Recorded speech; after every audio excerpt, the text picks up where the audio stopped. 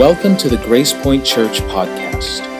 Here at Grace Point Church, we believe in meeting people where they are and leading them to where God wants them to be. Join us now as we listen to this week's message.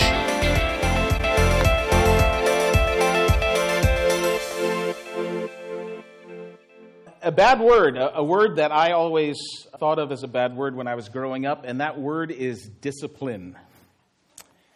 Yeah, because I was often disciplined as a child. But that's not what we're talking about today. We're not talking about discipline like, you've done something wrong and you're sent to your room and you promise you won't do it again or you're going to get a spanking. That's not the type of discipline that I want us to talk about today. Today, the type of discipline I want to talk about is those things that we do that we do them now and they're kind of hard to do. In fact, the definition that we're going to use today as we talk about discipline is this. Discipline is the things that now are hard to do, but later are good for you. Now they're hard to do, but later they're good for you. So there are things like, go to bed earlier, wake up earlier, eat less, exercise more, spend less, save more, have a budget, spend time with your family, all of those good things that sometimes in the now and in the here that they're hard to do. They're hard. But later on, they end up being things that are good for you. Now, the interesting thing about disciplines is that for many disciplines, they start out as something that you really have to have determination to do, but they end up being habits that we actually enjoy. Or they become hobbies or even obsessions. If there are any of you in here who like to run, yeah, I see you. I am not one of you. Or how about those of you who are in here who like to, who are cyclists? Anybody? Good. Because I don't like that either. The tires always seem way too thin for me. But those things, oftentimes, they start out as disciplines, as things that we don't really want to do, but we start doing them, and eventually they come to be things that we really, really love to do. And the interesting thing about disciplines is this, is that if you enter into, you take on a discipline, you always make progress.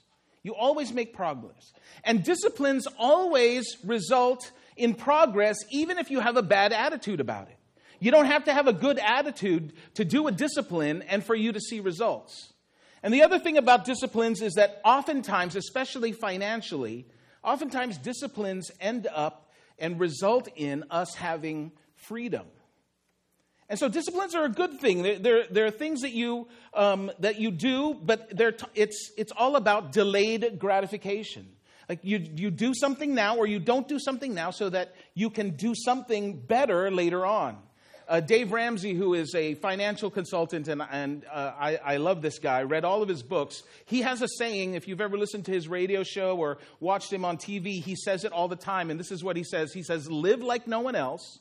Now, live like no one else, so that later on you can live and give like no one else. And what he's talking about is delayed gratification. He's talking about putting aside the things that you want now so that you can have something better for you later on. And so we've been in this series. Actually, we are right in the middle of this series that we've called 5 things that God uses to grow your faith. And these aren't found anywhere in the Bible. There's no list. Moses didn't come off of another mountain with a list of these 5 things. This is just something that over the years people have looked at and said that there are basically these 5 areas where we've seen God grow faith. And so we started off our series by talking about practical teaching, that if you listen to people's stories and you listen to how it is that their faith grew or how they came to faith, one of the things that they would tell you is that they came to a place where they sat down and they heard practical biblical teaching. Whether it was in a church or whether it was in a group or whether it was somebody one-on-one, that the things that they had heard before, maybe that they'd heard their entire lives about what Scripture says, about what the Bible says, didn't mean anything to them. And then finally they sat down in a place and they listened to this guy or they listened to this girl or they watched this podcast, and all of a sudden it made sense to their lives. And then last week we talked about providential relationships, how many people who have been Christians, who've had their faith grown, one of the things that they can say about their stories as they look back, they can see where people have dropped into their lives. It's almost as if God specifically put a person right there into their lives for them to interact with them, and that interaction, that relationship grew their faith.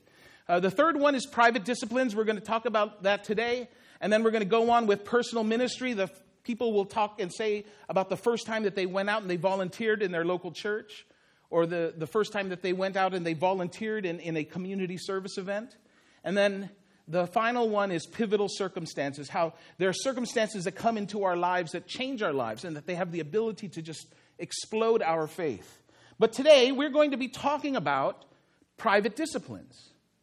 And private disciplines is basically this, and when you hear people talk about their story, about their faith journey, one of the things that you will hear them say is that their faith grew when the first time they started to make quiet time, or they started their personal devotional time with God.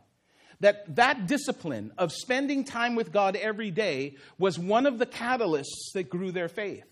Another one is that people will talk about how when they became disciplined in giving, when they became disciplined in surrendering part of what God gave them, that when they were able to release that hold that it had on them, that they were able to grow their faith. And these are things that happen, and they don't have to happen with a good attitude, and that's the great part of it. The scripture, and if you've been in church for a while, or if you've been around people who know the Bible, you've probably heard many, many times somebody say, God loves a cheerful giver. Well, I will tell you this. I've never run into a person who has engaged in the discipline of giving that they say when they started giving that they were cheerful. For most people, when they start giving, they are not cheerful. They are not happy. They are not thrilled at all. But what they will tell you is this, is that as they started these practices, as they started seeing how their faith intersects with their finances, when they start seeing how the devotional time that they spend at the beginning of every day starts to come up, that they've seen their faith grow. And so the private disciplines, and that's what we're going to talk about today, these are the things that impact our faith and that have the ability to allow us to have our faith grow. And one of the things that we talk about, and especially with these two particular things, when we talk about prayer and quiet time with God, or when we talk about giving, one of the things that we tend to focus on is how they impact other people. In fact, for many people, when you pray, most of your prayer is not about you. You ask a little bit here and there, but for most people who pray, if you look at their prayers, most of their prayers is about somebody else. I want to pray for my son, pray for my daughter, pray for my aunt, pray for my mom, pray for my dad. We're praying for other people. And even giving, for most people, giving is usually spurred by need. And that's part of our culture. That's why if you are ever up at 1 o'clock in the morning and you're watching television, I mean, not like, the subscription television, but the actual broadcast television, like we used to do years ago.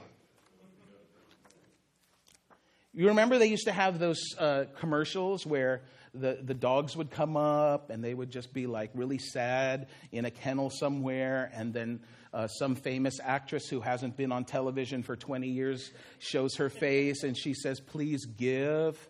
Right? We, as a culture, tend to give where there is a need. But that's not what I'm talking about today. That's not what we're going to talk about today. In fact, that's not even where Jesus is going to lead us in the conversation that we're going to talk about as we look through this account of something that happened to him. It's not about need. Now, there's a component to that. But what we're going to see today is that what Jesus teaches is that our prayer time or our devotion time, the time that we spend with God, and our giving have more to do with our faith than they have to do with helping other people. That they have more to do with how we trust God than they have to do with how they impact the lives of other people. And so what we're going to see is that as we talk about this, faith it's essentially like a muscle. And if you don't use it, it's going to wither away. But like any muscle, you have to use it. and you stretch it right to the extent that you can. You push it right to the end, and then as you rest a little bit, it heals and it gets stronger. And what we're going to look at today is kind of understanding how that whole process works. So we're going to look at something that Jesus taught, and it's an interesting thing because it's probably one of his most famous sermons. He was followed by a whole crowd of people, and as they got to the bottom of a mountain, he realized that they were all waiting for him to talk. So Jesus went up on the side of the mountain and started to preach this sermon. He was on a mountain. He was preaching a sermon on the mountain. Sermon on the Mount, that's what it's called. Some of you may have heard of it. So he's doing the Sermon on the Mount, and he starts, and he's going through all of these things, and then in the middle of the Sermon on the Mount, he says this. He says, watch out. Now, when you tell somebody to watch out, we don't tell people to watch out when we're sitting at dinner and you're talking about something that's going to happen 5 years from now, right? We tell people to watch out when there's something imminent that's going to happen that if you don't pay attention could be dangerous. And so this is Jesus talking, and he says this. He says, watch out. Don't do your good deeds publicly to be admired by others. Now that phrase, good deeds, in other places, it's called, they use the term acts of righteousness. And I've completely misunderstood this verse for most of my life because I didn't understand what he was talking about when he said good deeds. I thought he's talking about, like helping an old lady across the street, rescuing a puppy. That's not what he's talking about here. In fact, as we're going to see, when he uses the phrase good deeds, what he's talking about is private disciplines. He says, don't do your good deeds publicly, your acts of righteousness publicly. Don't do your private disciplines publicly. They're not supposed to be public. They're supposed to be private, to be admired by others. And we probably all know people who do things simply to be admired by others. So Jesus is saying, listen, watch out for that. If you don't pay attention, this could be you. And especially in the day and age of social media, it's almost impossible now to not say and let the world know that you're doing something good, even if you don't have an intention of it. Don't do your good deeds publicly to be admired by others. And then he goes on and he says this. It's a very interesting thing. He says, for you will lose the reward from your Father in heaven. And so somehow Jesus is making a connection with these good deeds, with these acts of righteousness, with what we're talking about today as private disciplines. He's making a connection between those private disciplines, and somehow there is a reward that is coming from God. Now, it's easy to look at this, and especially if you've ever been here at Grace Point before, one of the things that you can say is that, one of the things that we do not teach here is that if you do good things, that God rewards you. Because that's not how it always is. That's not how it works. God isn't a big slot machine that you just keep feeding quarters into, and eventually if you keep pulling it enough times, the jackpot is going to happen. That's not what we teach here. That's not what we believe. But look at what he says. He's saying that you'll lose a reward, that there is some kind of reward that comes to you when you do these private disciplines in private, where people don't, what was the word that they used? People don't, back me up because I forgot the word that they used.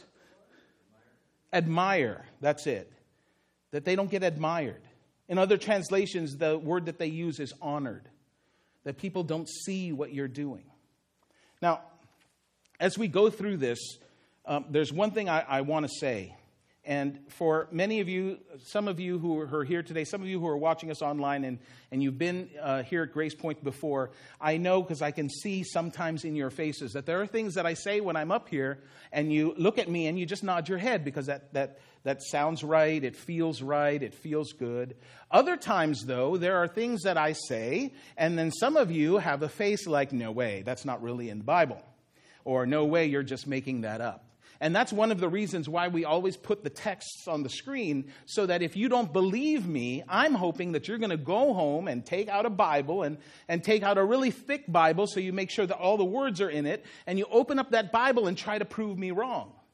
But as we're going through what we're going to talk about today, if there is something in you that is resisting what I have to say, there's something in you that's saying, I don't know, that maybe this isn't for me today, I want you to pay attention to that.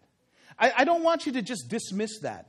I want you to think about what is it about what we're talking about today, about what the verses that we're going to be looking at today, what is it in them that is kind of making you feel like you have to push back a little bit on them? Because today we're going to be talking about prayer and we're going to be talking about giving, and this is not a sermon on giving. We're not going to pass the bucket at the end. There's no capital campaign that we're starting, which is not a big fundraiser. Today what we're talking about is we're talking about faith. And so here is Jesus, and he's saying that there is some kind of a connection. And he doesn't tell us what it is, but he says that there's some kind of connection between doing these private disciplines privately and a reward from your Father in heaven. So he goes on to tell us now. He's told us that there's a connection. Now he's going to tell us, what are these acts of righteousness? What are these good deeds? So he says this. He says, when you give to someone in need, don't do as the hypocrites do. Now, when he talks about someone in need, that is what they used to call in the old days almsgiving. ALMS giving. It's all one word, almsgiving. Now, almsgiving was different from the tithe. In this century, all Jewish people would follow what Scripture teaches, and they would give 10% of their income to the temple to pay for the temple and to pay for the priests, the upkeep of the temple. That's not what this is talking about. In this time period, when he talks about giving to someone in need, almsgiving, what he's talking about was this practice that they had where outside of the temple, on the path going into the temple, the poor and the needy would line up along the edge of the path, and as people would walk into the temple, the poor and the needy on the sides of the path would cry out and ask for assistance. And it would line the whole street. And what people would do was that as they were going down, they would give, above what they're going to give in the temple, they would give to the people in need, but they're doing it as the hypocrites do. So what does he mean? What is hypocritical about the way that they're doing it? Well, he tells us. He says, don't do as the hypocrites do, blowing trumpets in the synagogues and streets to call attention to their acts of charity. You know anybody like that? Who does good things but makes sure that everybody knows it? Who, in this day, they would be blowing trumpets. And the trumpets that they're talking about there is a thing called the shofar, which wasn't really a trumpet. It was a ram's horn that they had soaked in oil to make it pliable, and then pulled it long and cut off the two ends, and they blew it as a trumpet. Blowing trumpets in the synagogues to call attention to their acts of charity. And then listen to what Jesus says. He says, I tell you the truth, they have received all the reward they will get. Now, isn't that interesting? He's saying that if they get the attention, what he was talking about before, that if they get the admiration, that if they get the honor, that is the reward that they're going to get. Now, I want you to hold on to that because we're going to look back at that a little bit later. But listen, Jesus is now connecting the reward that they're going to get instead with attention and honor from people. He says, I tell you the truth. They have received all the reward they will ever get. And then he says, but when you give to someone in need, and he says this interesting thing that many of you probably heard your entire lives and did not know that it was from the Bible. This is where it came from. He says, when you give someone in need, when you give to people who have a need, when you give, don't let your left hand know what your right hand is doing. Now, today, when we use that phrase, don't let your left hand know what your right hand is doing, what we're talking about is usually in a business setting where one area of the company doesn't know what the other area of the company is doing. Or at home, the wife doesn't know what the husband is doing, and they're acting at the same time, but they're not acting coordinated. And so here he's saying, don't let your left hand know what your right hand is doing. And this is what he's talking about. My left hand is giving to the poor. My right hand is waving really, really high so that everybody can see my left hand giving to the poor. He says, don't let your left hand know what your right hand is doing. This is why I didn't do well in piano. So, don't let your left hand know what your right hand is doing. That's what he's talking about. He's saying, listen, do that, but don't with the other side try to get people's attention so they can see what you're doing. And then he says this, give your gifts in private, and your Father who sees everything will reward you. Now see, he's again equating private giving with a reward. Now, I know some of you are listening to this and you're thinking, so if I give privately, there's a reward. And that isn't what... See, I think our nature, because of the word reward, our nature is to think that it's talking about something financial, something material. Like I give money and I will get money. And Jesus never makes that connection. And if you talk to people who talk about their faith journey, who have made the decision that they were going to be percentage givers, one of the things that they will tell you is this. They will say something like this. They'll say, it's not that every time I give, I get something. But what I do know is that when I give, it no longer is a discipline or something that I have to force myself to do. It's actually something that I have a joy in doing. And if you have trouble figuring out why this should work for you, why you should even consider this, let me tell you that I completely understand. Before Terry and I became regular percentage givers, we also struggled with giving. We struggled with it. We didn't want to do it. And the reason that we didn't want to do it, the reason that it was so hard for us to take that step, and maybe for some of you who haven't been able to do it either, I think the reason that it's so hard to do it is because we don't believe this. We don't believe that if we give, that God, our Father in heaven who knows us, who is intimately knowledgeable about who we are in every aspect of we are, we don't believe that He is really going to see what we're doing and that He has a reward for us for doing it. We don't believe that. And part of the reason that we don't believe that is because it's hard to believe that. It's not easy to believe that. Here's an interesting thing. No matter where you are, if you're a Christian, no matter where you are on the spectrum, whether you've been a Christian your entire life or when you walked through that door, you heard the music and you said, okay, Jesus, I'm following you right now. No matter how varied you are on the spectrum, here is one thing that I know about everybody who is a Christian. That is that we have 100% total and complete faith in God for everything that happens to us after we take our very last breath. Right? We don't know what's going on. We don't know what's going to happen. But 100% of our faith and trust is in God for everything that happens from the moment we take our last breath through eternity. And so for some of us, we behave based on that. So there are some people who live, and what they believe is if they live a good life now, they live a really, really good life now, that later on, they're going to have a good life. There are other people who believe that Jesus died for my sins and he accepted me with my sins and he saved me because of his death. And so that's what they believe. There are other people who believe, well, I am just going to throw good vibes out into the universe and hope for the best. And I'm not making fun of that. Everybody has their own belief system about what happens from the moment you die for the rest of eternity.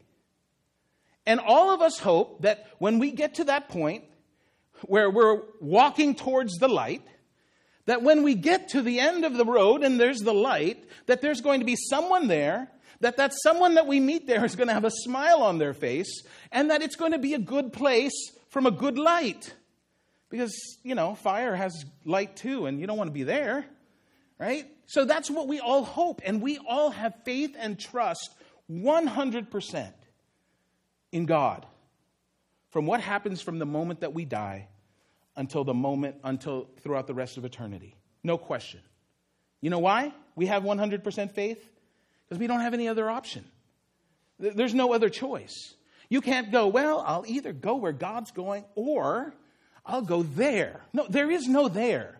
You're either going to go or you're not going to go. I mean, it's not your choice. Your faith is in whatever happens next.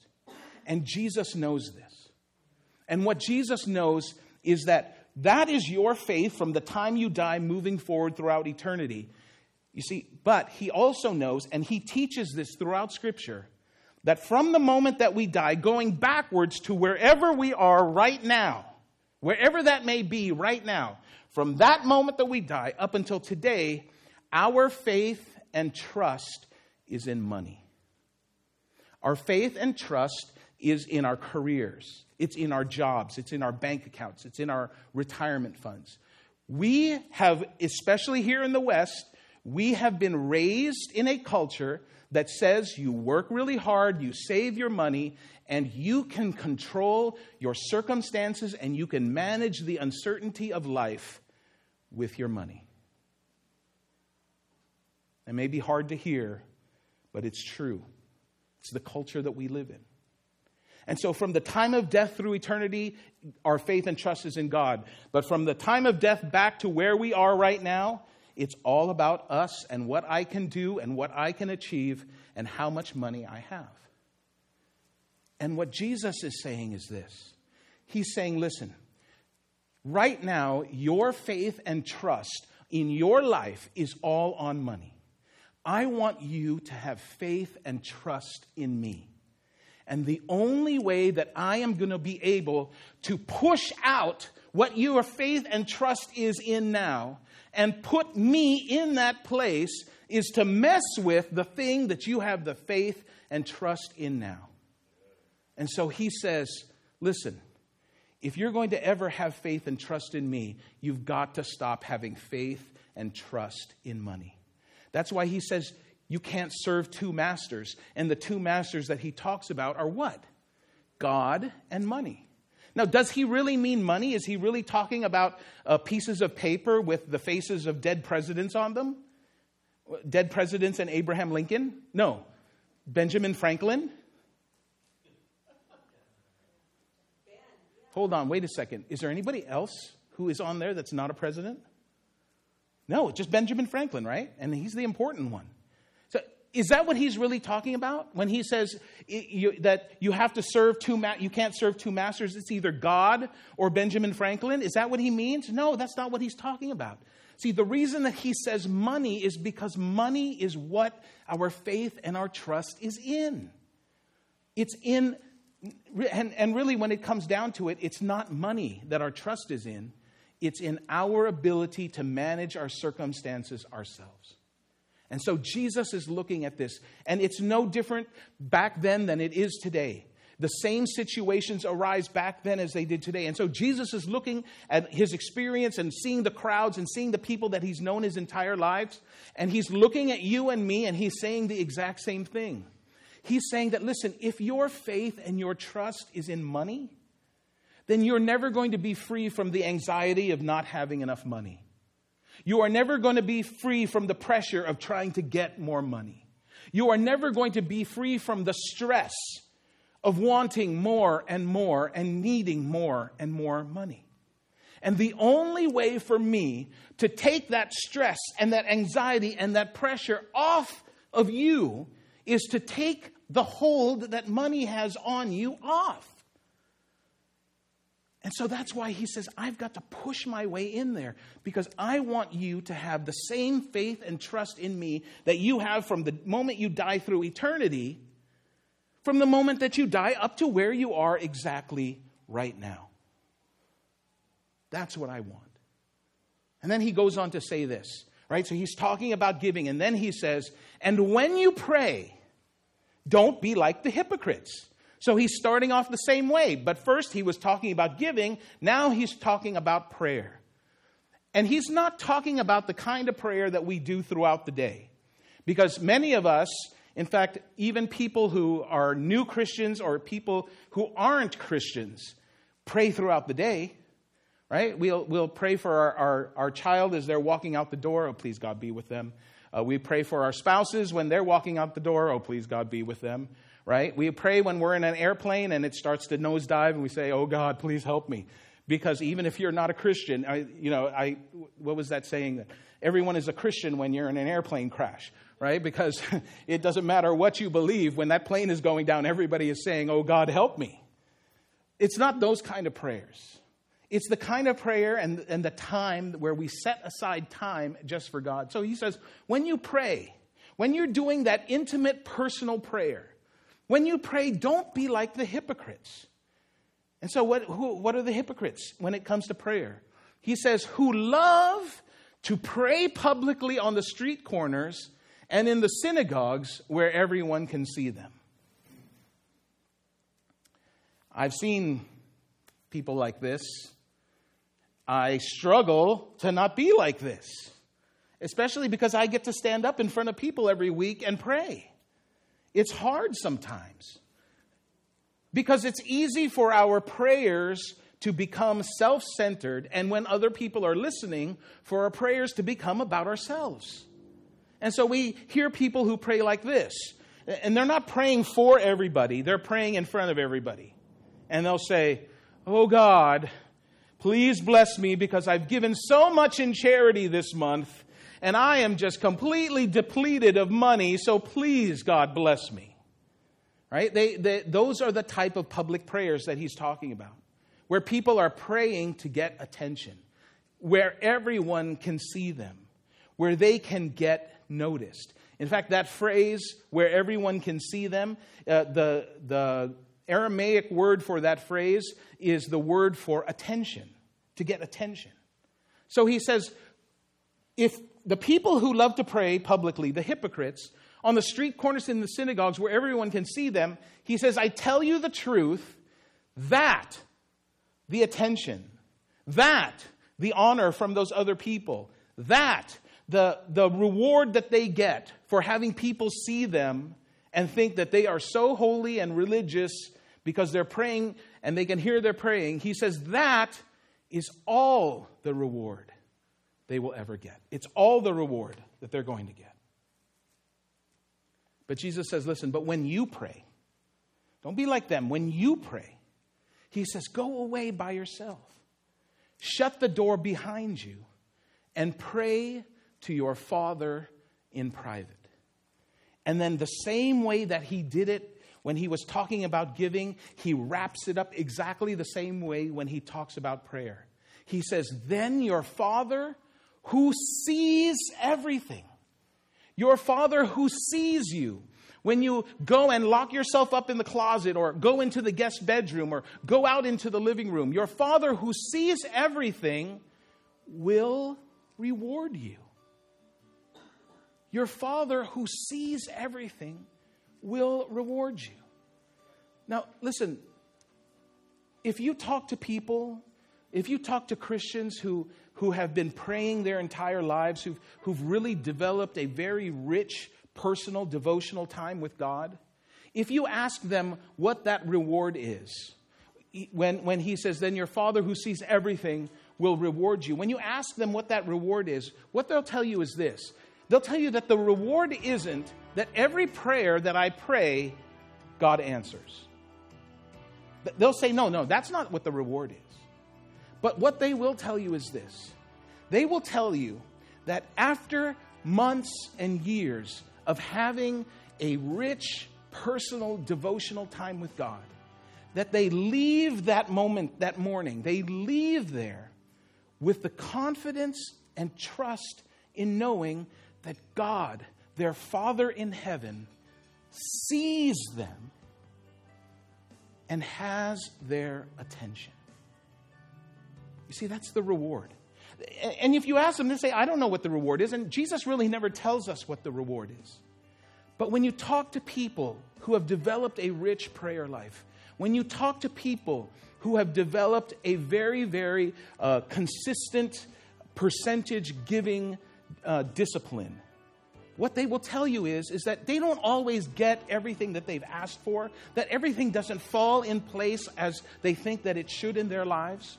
But what they will tell you is that they can walk through life, that they can face circumstances, they can experience uncertainty, and know and have that quiet confidence that God sees them and that there is some kind of reward and that he gets their attention from doing it.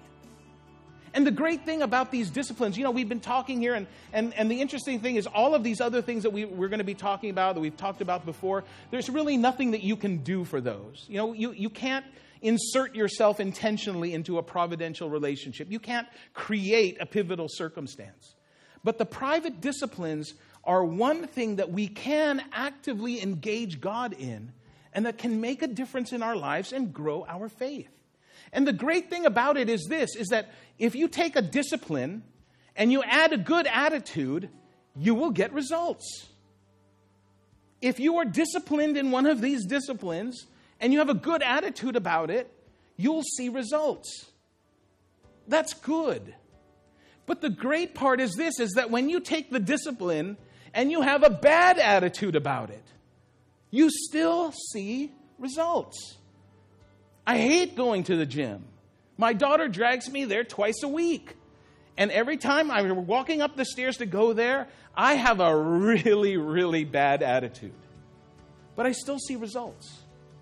And for most people who do these two disciplines, what they will tell you is that when they started, it wasn't easy and they had a bad attitude about it.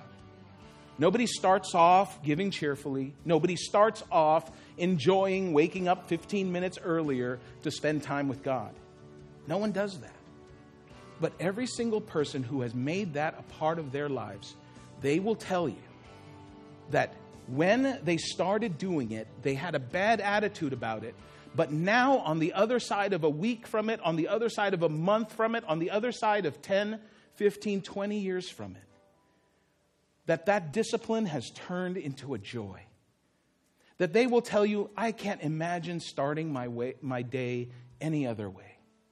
They'll say, I can't imagine managing my finances any other way. I can't. They started out as a discipline.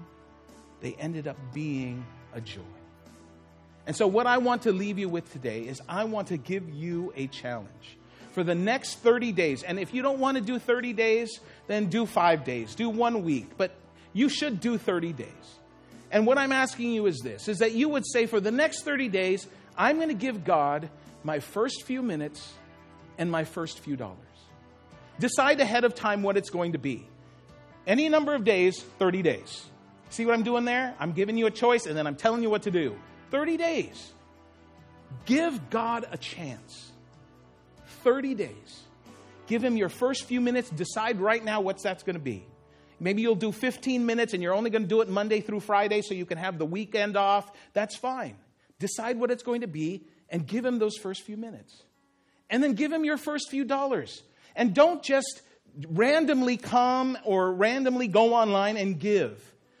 Do it based on a percentage. And the reason is this, is that if you give randomly, you're giving based on your circumstance. But if you give a fixed percentage, whatever that is, some people 10%, maybe yours is 5%, I don't care if it's 2%. But do it as a fixed percentage of your income for 2 reasons. Number one, it's not going to be based on your emotions or your feelings or your circumstances, But number two, and we have seen this in our lives, many of you who I know have experienced this in your lives. When you set a percentage, you watch that number grow. Now, I'm not saying that you give and God gives, although there are places in Scripture where it says that. But what I'm telling you is this, is that when we decided that our family was going to be a consistent percentage giver, that it was going to be a percent regardless of what is happening in our lives, that we saw that number grow. And as it grew, we increased the percentage, and as the percentage increased, the amount increased. Listen, if you don't trust me, if you think all I'm doing is trying to get money out of you, give somewhere else. Find another church somewhere, find a ministry somewhere, and give there.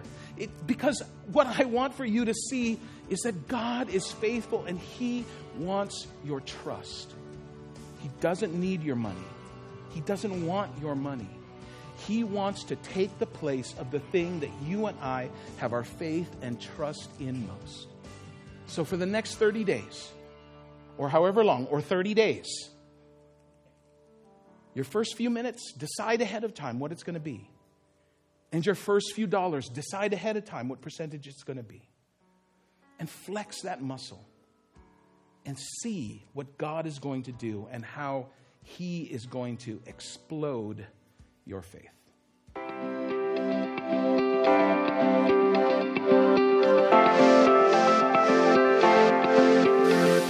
Thank you for joining us for this week's message.